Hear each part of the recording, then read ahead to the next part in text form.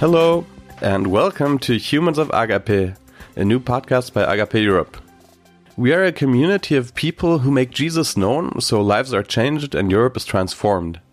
We want to bring spiritual hope and help to people from all walks of life. I am your host. My name is Jochen Geck. I work in the student movement in Montpellier in the south of France, and I'm curious to hear about what God is doing across Europe.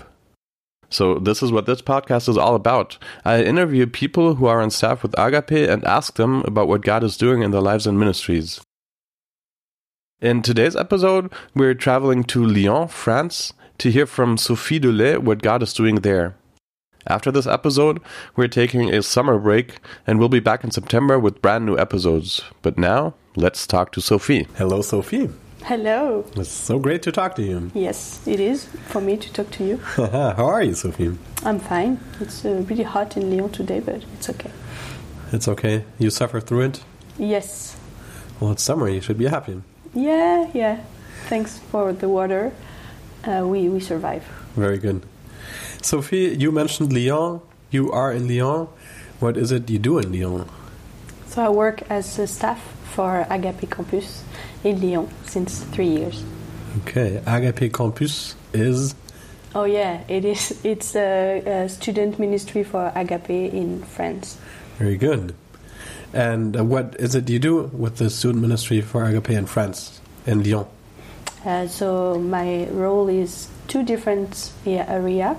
The first one, I helped Christian students grow in their faith and help them to have a good testimony and to grow in their testimony. Yeah. Mm-hmm. And the second part is I reach not Christian students and I go on the campuses to meet them, or I help them discover the Bible through Bible Discovery Group. Mm-hmm. Yeah, so that's my two work area. From this general overview, what can we imagine a week to look like, or what does a day in your life look like, in your work life? Oh, well, it depends on what is happening in the ministry, because the ministry, the students go to school from September to May, so a crazy week from September to May with lots of meetings with students. We go on the campuses for outreach twice a week. And then we have once a week an event with all the students. So and then I meet students one by one, or I also lead small groups every other week. Okay. So I didn't really answer your question because it's quite hard to say what my week looks like. Okay. It changes every week. Okay, so you have to be pretty flexible. Yes, indeed. Very good. Now, tell me a little bit about Lyon. What's Lyon like for students, and what are the students like in Lyon? Oh, so in Lyon we have 1 million people living there. Maybe it's the second biggest city in France, but Marseille is also fighting for this title, so I don't know.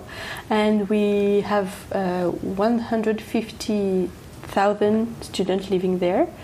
So it's a really dynamic city with lots of industrial and also lots of offices and lots of campus and schools also.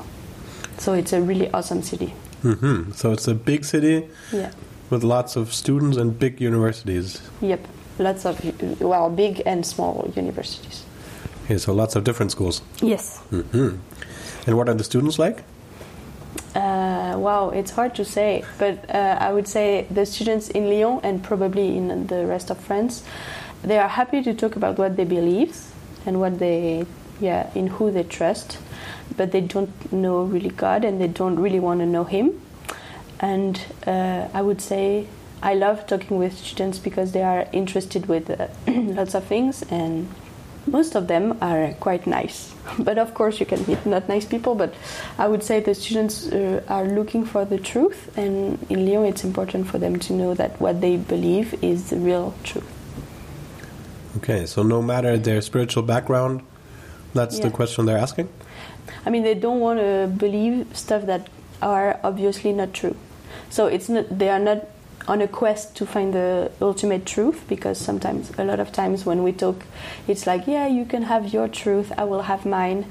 But if they realized what they believe is not the truth, they will change. Like, they don't want to be stuck in something that is obviously a mistake. And then I guess that's also what they expect of others. Well, yes, but at the same time, because there is this belief that everything is relative, then it's fine if you believe what you believe, as long as you don't bother me, it's fine. So even if I think what you're believing and what your life looks like according to that belief is wrong, maybe even...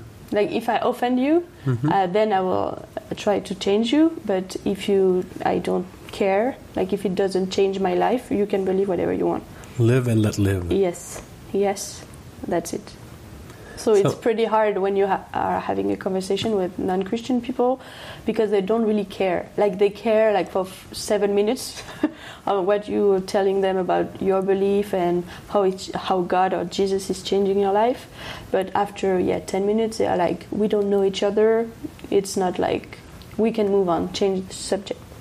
Now, I find it interesting that they would say, we don't know each other, let's move on. Yeah. That suggests to me that in the case of friendships and relationships, it would be different. Conversations would be different.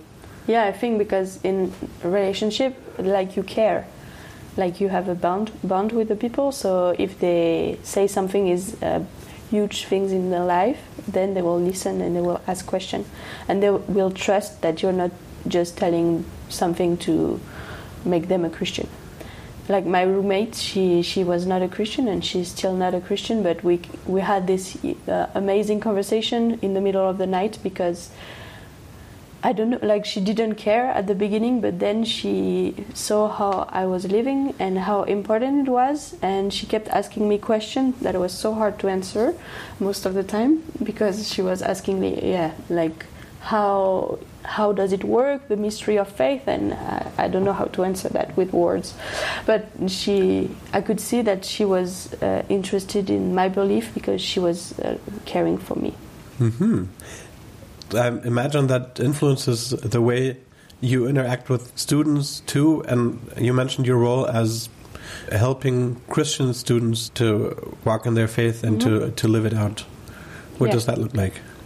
Well, I think many students who come from a Christian family, most of our students come from Christian family, they think they kind of discover that people don't believe the same thing, and maybe for most of them it's the first time they can have a strong friendship outside of church. Not most of them, but half of them. And for me, it's really important to help them understand how precious the non-Christian are, and how important it is to, like, listen to their stories and respect their beliefs, even if sometimes we can see they are wrong and the way they live their life is not according to God's plan. I think, when I see how Jesus reacted with people around him, I can see he respects the stories of the people. He asks questions even if he doesn't agree, and so that's what I'm trying to help the student understand, is that even if we don't agree with the people, and we can still not agree and love them and have good conversation even if we don't agree, because there is love that God gives us for them. Then I would like to know, through the ways you try to model that for your students, what have you seen God doing in the last couple of months? Well, I think my dream would be that the students will love their friends even more because of how I react when they talk about, like, maybe difficult situation with them, and how I model the fact that we can bring everything to God, and we can ask him for help, we can ask him for love for the people that we don't really love. And in the way that I talk with them, we have prayer time, and during our events during the week, I want to be available to pray with them if I can see on their face that they are not doing well. I want to really model the fact that if we don't feel well, if we have hard stuff going on, we can really pray and trust that God has something for us, and even if we don't know how He's going to handle the situation. So I think that's my main goal for the Christian student, to really help them trust God. Yeah, huge and vast project, but yeah. That's beautiful. Yeah, I mean, if I could live that would be pretty beautiful. But I mean, that doesn't seem like just theory. No, it is not. But I mean, sometimes I forget to pray with the student, or sometimes in the way I model, I don't even trust that God can do something with their situation. So I'm like, it's not a trust attitude that I have. So it's not modeling so well what I want to, but that's fine. There's grace for that too. I'd like to know from you what God has been doing in Lyon, and that's like the overarching theme for this entire podcast. Yeah. And you're our local and resident expert from Lyon, France Student Ministry. Yeah. Please let us know, tell us stories. What has God been doing in Lyon? That's a good question, because like at the end of the year you can take time to look back, and as I took the time, I was really amazed with what God was doing. And we had these huge events with the Narnia play. So all the students gathered for one evening to play the Narnia. I can't say the name in English, but it's the second book and the first movie with the White Witch and Aslan.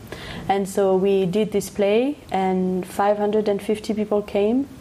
And the students, like they did this in 3 months, and like on the 15 students that were on stage, only 3 of them only had an experience with play and theater before, and it was crazy. Like they were meeting every other day for training and rehearsing, and it was amazing to see how God, even though the students were not perfect and we were not perfect as staff, and lots of things happened that were difficult. I was really amazed at how Jesus gave us grace, and He was gracious even in our mistakes, that even our mistakes didn't come in the way of this thing to become alive. And so, I was amazed by what Jesus did. And in the students, because it was so intense, they had to learn to depend on God, and it was wow. Yeah, you should talk with the students, because when they talk about that, they still have stars in their eyes, and wow. That sounds like an amazing team effort by the students. Yes, it was. Yeah. So what was the goal behind that? So if you know a bit about Narnia, the story, it's a story of Aslan who sacrifices himself to save Edmund. Sorry if it spoils you. You should go watch the movie or read the book. So it's C.S. Lewis wrote that to explain the gospel to his nephew and niece. And we just wanted to have a way to invite people, because we realized that the students, they really have to trust their friends and Agape to come to our meetings, even if it's non-spiritual things. Like if we do a pancake evening, if they know it's made by a Christian organization, they won't come, or most of them won't come. But so we wanted to do something creative that could appeal to anybody. So we decided to do that. And also we had a student, it was her childhood dream to do that. So she is the big reason why it happened, because she did most of the job, management work, and she was amazing. That idea worked, that people who wouldn't have trusted a Christian organization before let themselves be invited to that and come? Yeah, like I'm pretty sure that if you have a friend or a family member who does something like this that is so huge, you want to see what they are doing. So you will, and many people came, and it was maybe the first time they could hear the gospel, even if we didn't say, we said it was an image of the gospel, we said Aslan is Jesus, but then we didn't have any more Christian talk during the evening, because we wanted to make people feel safe and not to trap them. And because in France, if you trap people, then they will be so mad. So that's what I think on the 500 people, I don't know, maybe 200 of them were non-Christian or a Christian that don't walk with Jesus like they say they are Christian, but maybe they didn't really understood what grace was. I have no idea if people gave their life to Christ, and I don't think so because we didn't hear about that. But I'm sure it was an important step on their journey because they heard it for the first time, maybe. Yes, definitely. Yeah. Let us hear that number again. How many people heard the message of the gospel the way it's explained in Narnia? I'm saying a number. I don't know if it's the right one, but we were 500 people in the room, and maybe 100 or 200 were not Christian. That's huge. I'm not sure. Like, I don't know. I have no idea how I can know because, like, with 500 people, you don't know anybody. Yeah, everybody. Yeah, but that's amazing. Yeah. Before I ask you about more things that happened this school year in Lyon, let's recap, because you said something that's interesting. You said that in France, people generally don't, or most people wouldn't trust a Christian organization, and that you, and especially your students, you found a creative, not even a workaround, but an answer to that. Invite them to something that matters to them, that's relevant to them. And you also said you clearly presented, or the students clearly presented, what the play was about, what C.S. Lewis intended by writing this book, or these books. But then you didn't want the people to feel trapped, invited to something where they were bombarded with messages, but actually to enjoy the art and to enjoy the story that speaks for itself. Yeah. I mean, it's a hard balance to find between you don't want to like mix a message and then it gets lost, but if you don't mix it a bit, then nobody comes. So, and I think in France with the church history and everything that happened with the Catholic and Protestant church in the last 100 years, I think it's really important for Christians today to realize that people don't trust Christians. They should, but because we should be a people of grace and love and mercy like Jesus, but we are not, sadly. So when we plan events, we really need to think, okay, will the people feel safe if they don't believe the same things as us? Will they feel welcomed? And at the same time, how can we present the gospel story and the gospel message so they can respond if they are ready? Or if in 5 years they are ready, they will have heard it when they were students. So it's a really hard balance, and I'm not sure we found it with Narnia because I don't know if people really realized the message. Even if we said it, I'm not sure they really connected this play with the Bible. But I want to trust that God can use even this to reach people and make them think about that. Yeah. Mm-hmm. And I think it has a lot to do with what you said earlier about truth in a way being very important to students and truth being what they believe in. And so that if you want to reach people, you have to respect that they already have something they believe in, even though you might think it's mistaken. Yeah. And that by presenting them with an atmosphere of something that's relevant to them, but lived out in love and grace, that's how you reach people. Yeah, and you have to be really humble. And maybe as Christians we are not the humblest of people, sadly. But if we see Jesus, he knew the whole truth. Like, I'm not sure I have the whole truth about God, and I will never have it, because I live in a broken world. But Jesus, he had the whole truth, and the way he reacted with people was with humility, like, wow. And so humility brings trust, I think, for the people, because they can feel you don't have all the answers. And I think in France with the students, it's a really important place to start, and maybe not just with the students actually. Mm-hmm. Now, let's hear a little bit more about what you've seen God do. Mm-hmm. Maybe even stories of people who trusted Jesus for the first time. We have a tool in Lyon. It's a Bible discovery group, and it's made with 12 Bible studies with 12 verses and chapters of the Bible. And it starts with Genesis and it ends with, spoiler, the start of the church. And so we did that with 2 girls this year. Actually, one of them is the sister of a girl who gave her life to Jesus last summer after a Bible discovery group. And so we just read the passages. There are questions, and with lots of respect with whatever they believe, we try to see what the Bible is telling about this passage and this study. And we, like the two, I'm not sure when they gave their life to Christ, because they didn't do it in front of us, but at one point we asked them frankly, so are you Christians now? Or kind of like that. And they said yes. And I was like, okay, great, let's drink to that. We drank water to celebrate that they gave their life to Jesus. And yeah, it was really an amazing group, because they had lots and lots of questions. And it's still a challenge when people ask you questions, because you want to point them to the Bible and to Jesus to find the answers. And so, yeah, we finished 2 weeks ago, and yeah, it's amazing to see what the Holy Spirit is doing in new Christians, because wow, He helped them so much understand so many things that are so hard to grasp and understand. Yeah. Wow, that's really beautiful. Yeah, God is so good. Hallelujah. Yeah. Yes. Now, Sophie, I know you are a person who's interested in many things. I would like to know from you what you are learning at the moment. Yeah, that's a good question, because I just changed flats. So I was living with 2 roommates, and I started to live on my own.